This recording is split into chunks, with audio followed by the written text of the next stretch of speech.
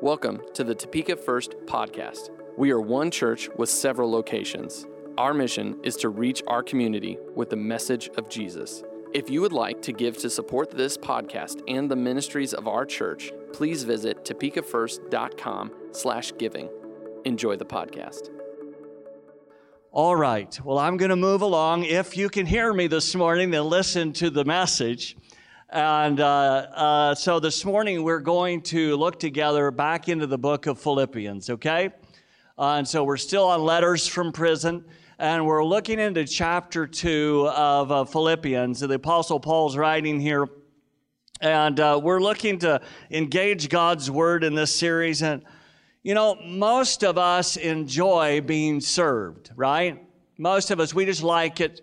Especially in America, we like service and those kind of things. And so when you go to your favorite restaurant, you know, whether that be McDonald's or whether that be El Mezcal or whether that is Longhorn, if that's your taste, doesn't matter where you go, but you expect something. And when you arrive to that place, you expect some things from that restaurant.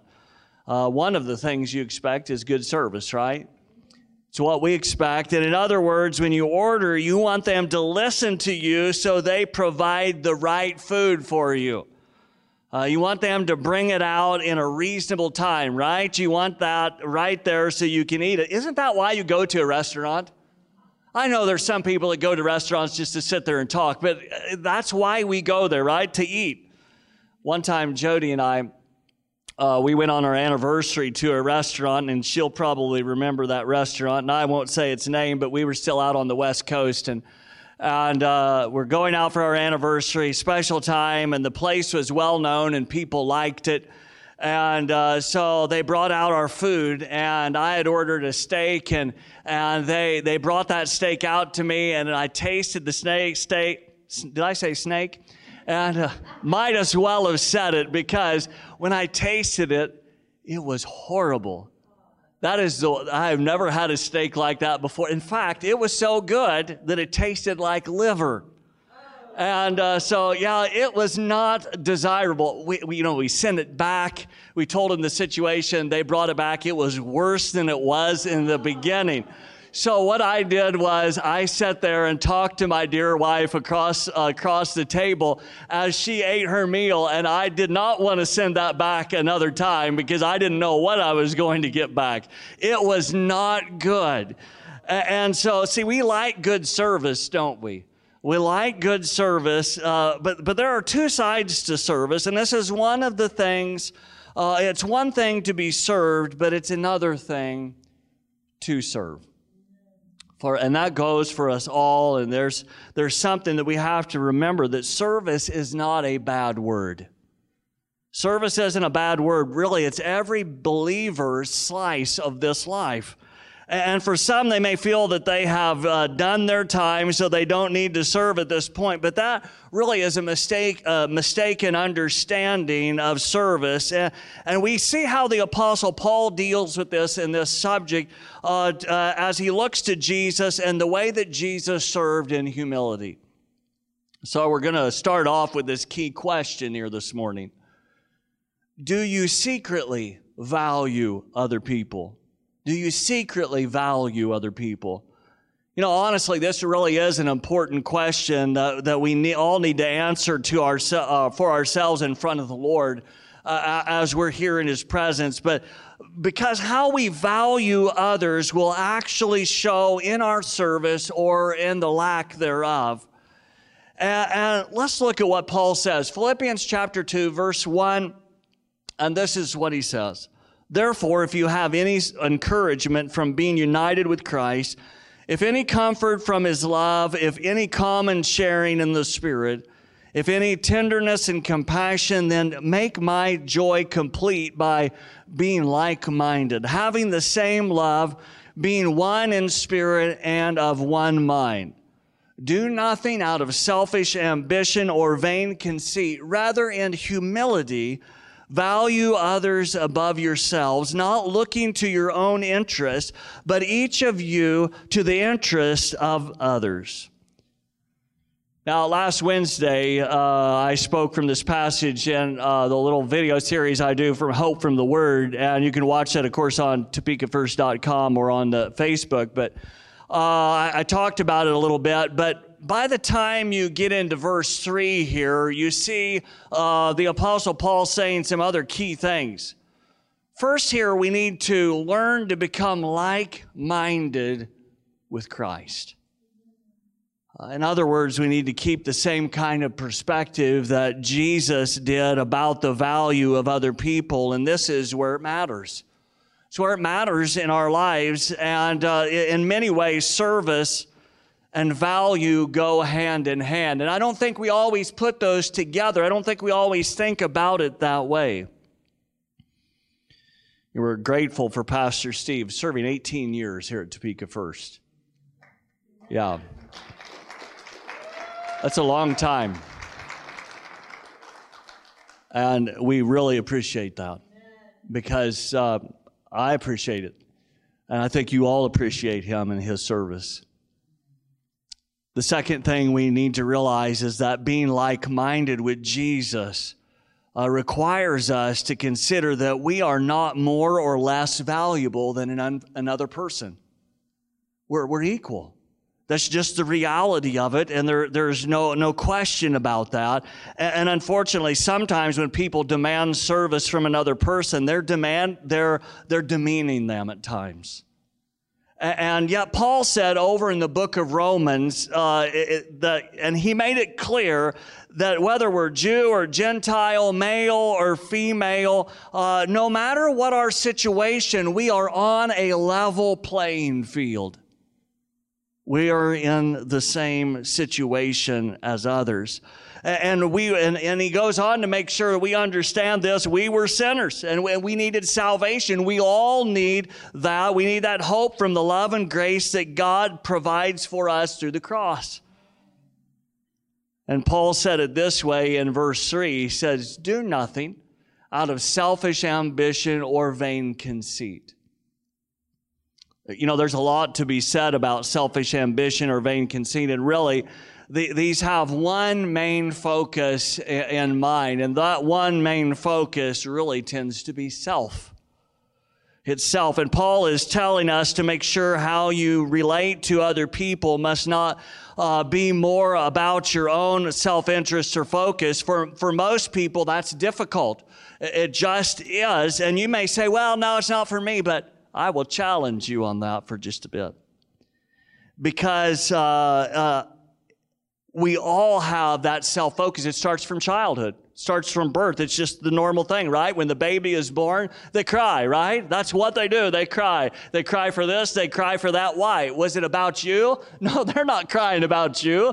At that point, they don't care about you. They're caring about what their needs are. They need their diaper changed. They need the food on the table in the bottle. They need those things, right? And they're worried that they're not going to get them, so they want to make their concerns known. But we find that even for most people, it's difficult and it's natural to preserve yourself because we start that way.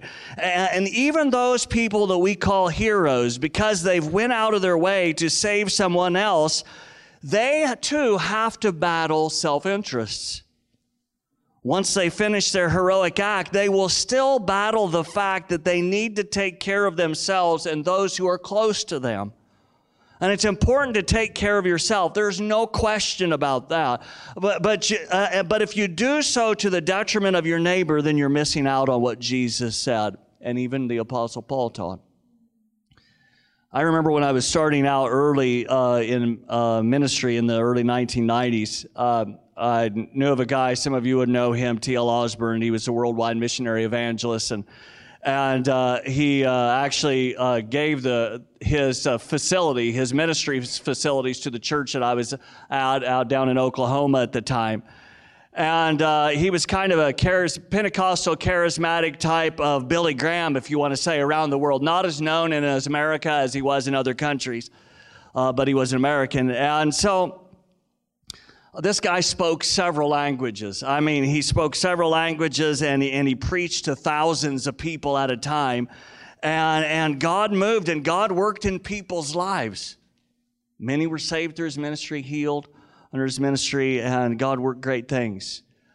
But I remember when I was in East Africa, I was in Kampala, Uganda, the capital there, and I had been preaching for a church, and they had like 70 other churches, and we would go around to preach to the different churches and the plants.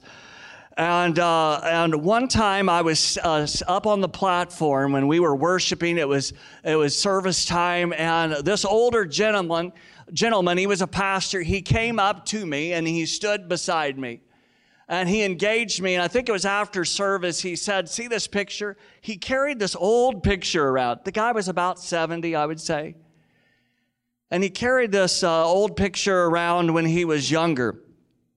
And on that picture, it was of a young man who was paralyzed. He was paralyzed from the waist down, probably had polio. Polio was running rampant over there quite a bit back then. And he kind of sat around like on a skateboard type of thing, and he pushed himself along with a stick. It was common there. And he said, "See that picture?" He said, "That was me." And I said, "What?" Remember, he walked up beside me, right? He said, "That was me. I was that paralyzed boy." And he went to one of T.L. Osborne's crusades, and the Lord met him there and changed his life. And he served God. He chose to serve God for the rest of his life and served him in ministry. And so it was interesting. Why I say that story is you get an understanding of that T.L.'s experience and such. And then one time I came back off of the field. I was just there for a couple months and came back to the church, and we were moving his office because he had given the building away. He was actually moving his office to another place, and so he moved he was having us help, and we moved his office into another area. And one of the things that happened to this, one of the students that were there, they were 18 years old. They were supposed to be there helping him. And so TL sees him there, and the kid's he's kind of playing around, right? So TL's he's a little frustrated at that point, and he tells him, get out. He thought he wasn't supposed to be there, and he was just there messing around. And I was there. I saw the situation. And when he figured out that young man was supposed to be there helping him, and he was on a job, he went back to that young man and he said, "Look," he said, "I am very, very sorry." And he said, "I didn't realize you were supposed to be here. I thought you were messing around and just getting in the way and those kind of things." But he apologized to him. A man of this stature, a man with that type of status, and he humbled himself. And, that spoke to me. Whatever you think about that man, I don't know, but aside from that, it did spoke to me. I remember it 26 years later, right? The man with the status humbled himself because he had messed up, and he had to value that young man. And in the latter part of verse 3, the Apostle Paul says this: "Rather, in humility, value others above yourselves, not looking to your own interests, but each of you to the interest of the others."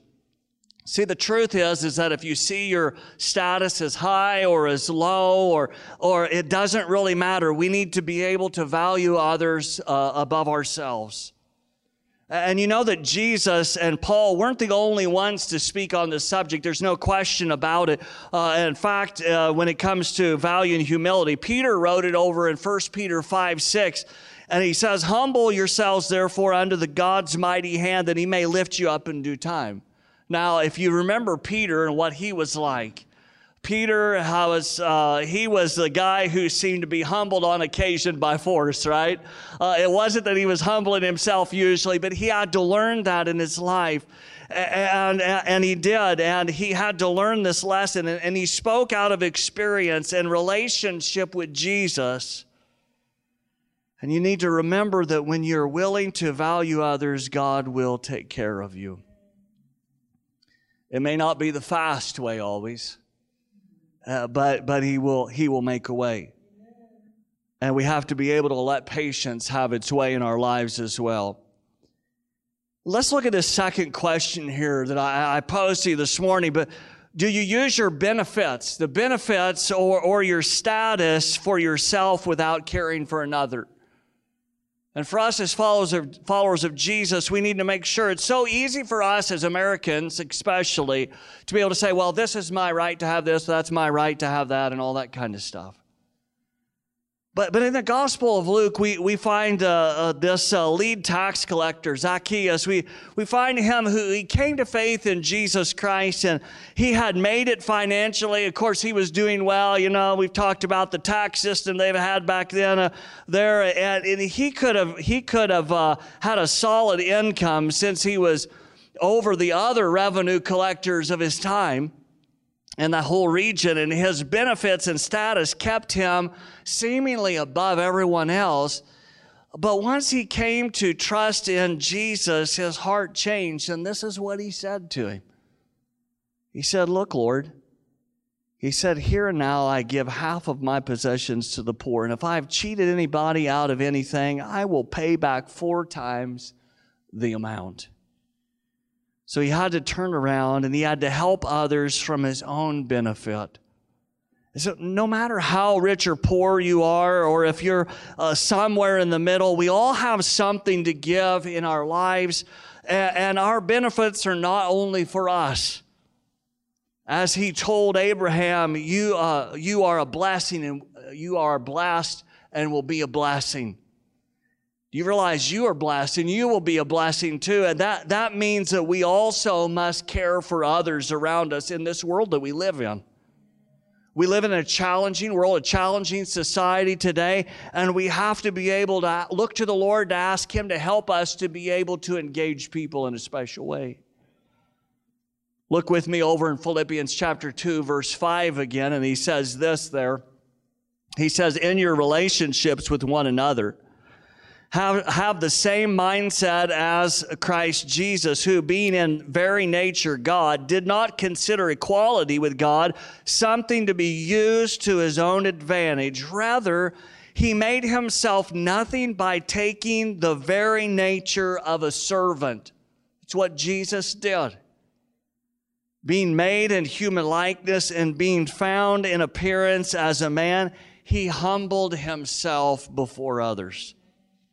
He humbled himself by becoming obedient to death, even death on the cross. Not just any, but death on the cross.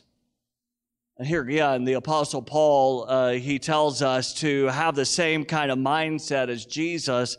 And I don't think there's a better example than the one that Paul gives apart from Christ. He didn't consider the reality of who he was to stop him from serving. You have to meet those people. I should say we've all met those kind of people who wouldn't stoop to the floor to pick up a piece of trash. And it's not because their back hurts. They just don't know. No, that's beneath me. That's not my deal, right? And so their value of themselves is too high, and their value of others is too low. Let somebody else do that, right?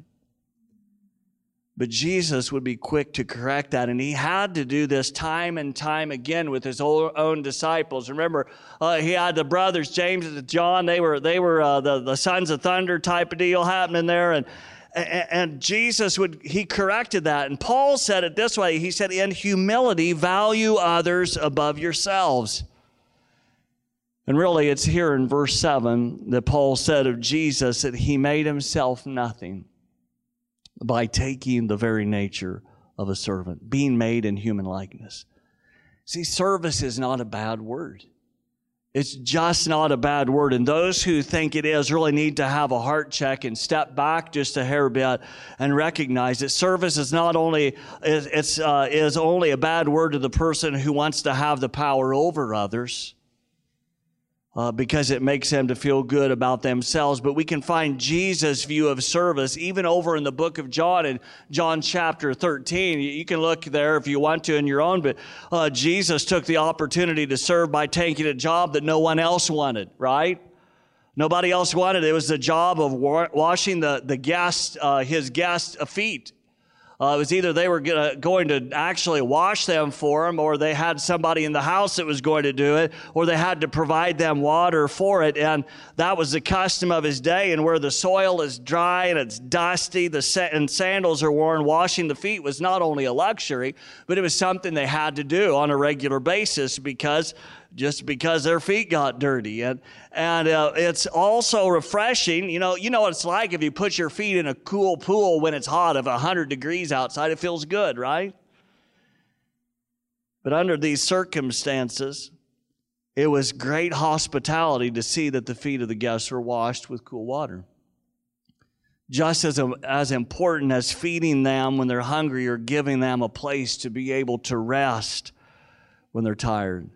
And if you didn't do it, if you didn't at least provide them water, it may even be considered rude or insulting there at that time. So these signs of a servant give force to the actions of Jesus, and who washed the feet of his disciples so that his disciples might see how they were supposed to act once he left.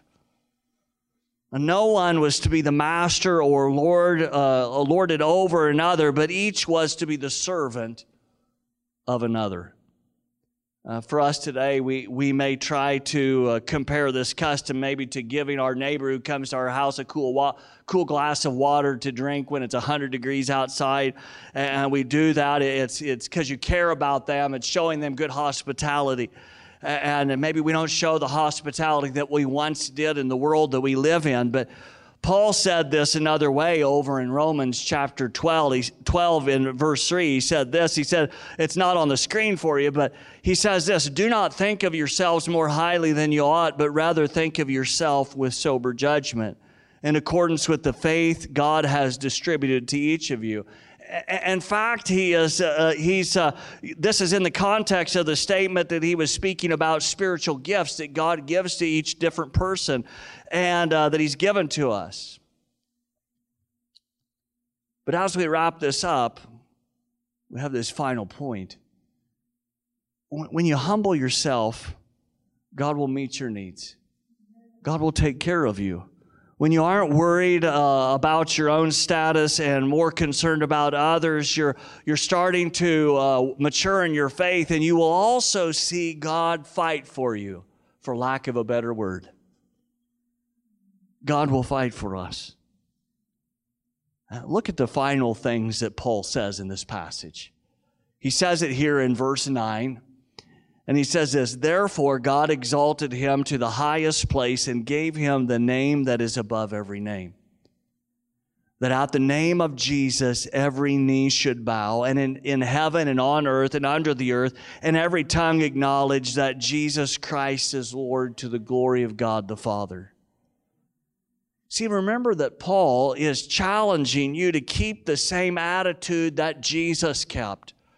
We all must keep that type of attitude in our hearts. And now we know that we're not, quote, the Son of God. We're not that, but we are His children, and we need to keep that attitude of service in our lives. That doesn't mean that we're supposed to let others walk on us either. That's not what Scripture's talking about. But it does mean that we need to consider others above ourselves. And that doesn't mean that we shouldn't take care of our families or for ourselves or of ourselves. But it does mean that we have to be willing to become servants to those who are to others, so that they can follow Christ as well. When you do, you can expect God to work in your lives. Some people think they have to fight for everything. Yet God will take care of us if we're willing to serve Him and to serve others. Service is not a dirty word, friends. It is not. But when you are willing to serve, it may mean that you get dirty now and then. Service rarely leaves you clean and spotless, does it? Service is work. But it's caring as well. There are going to be times in your life that you're willing to, when you're willing to follow Jesus, that you will get stains on your shirt. I think when I was receiving communion this morning with that little flapper on top, I was afraid I was going to get stain on my shirt. Good thing I wore a black one, right? I tell you, you never know. There are going to be times in our lives that we're going to face messy situations because we're willing to jump into the fray and to serve. And we're willing to see God work in the middle of all this. You may sneeze when you clean your neighbor's dust off of their TV stand because they've got cancer in their home and they need somebody to help them. But you're the one doing it because you're willing to serve them and you know they don't know Jesus, but it gives you an opportunity to be able to share faith with them, to share hope with them. Service is not a dirty word, but it may bring about hope to someone else. James said it this way over in James chapter 4, verse 10, these words. He says, "Humble yourselves before the Lord, and I will lift you up." See, Jesus knew that his Father would lift him up, and we too must recognize that as we humble ourselves and that we're willing to serve, that the lives of people can be changed, and God will also work in our lives too as we serve others. Serving must not be considered a byword, something to be hated by us. If we serve others, it will allow God to work. What would happen if no one mowed the grass or trimmed the bushes? What would happen? Well, at minimum, the lawn would look pretty rough and messy, and the city would cite us for not taking care of business. At worst, the lawn would become overgrown and have all kinds of mosquitoes. Lord knows we don't want those. And all kinds of little wild animals and creatures in the thing waiting to pounce on you when you got on the sidewalk out here. Aren't you glad that's not the case because some are willing to serve? Serving is a spiritual mentality for the follower of Jesus. And if you're a real servant of Christ, or will you still look out for your own personal needs? Well, you have to take care of yourself. But, as he says here, in humility, value others above yourselves. So our worship team comes this morning. We're going to sing a song together. But I want to challenge you to find your way in the middle of these challenging and difficult times. We know that things are starting to open up a little bit now, and we're working on that a little bit too. We hope to be able to pray with you. Next Sunday, some of us will be here. We'll have masks on, and you can have a mask on. We'll pray for you.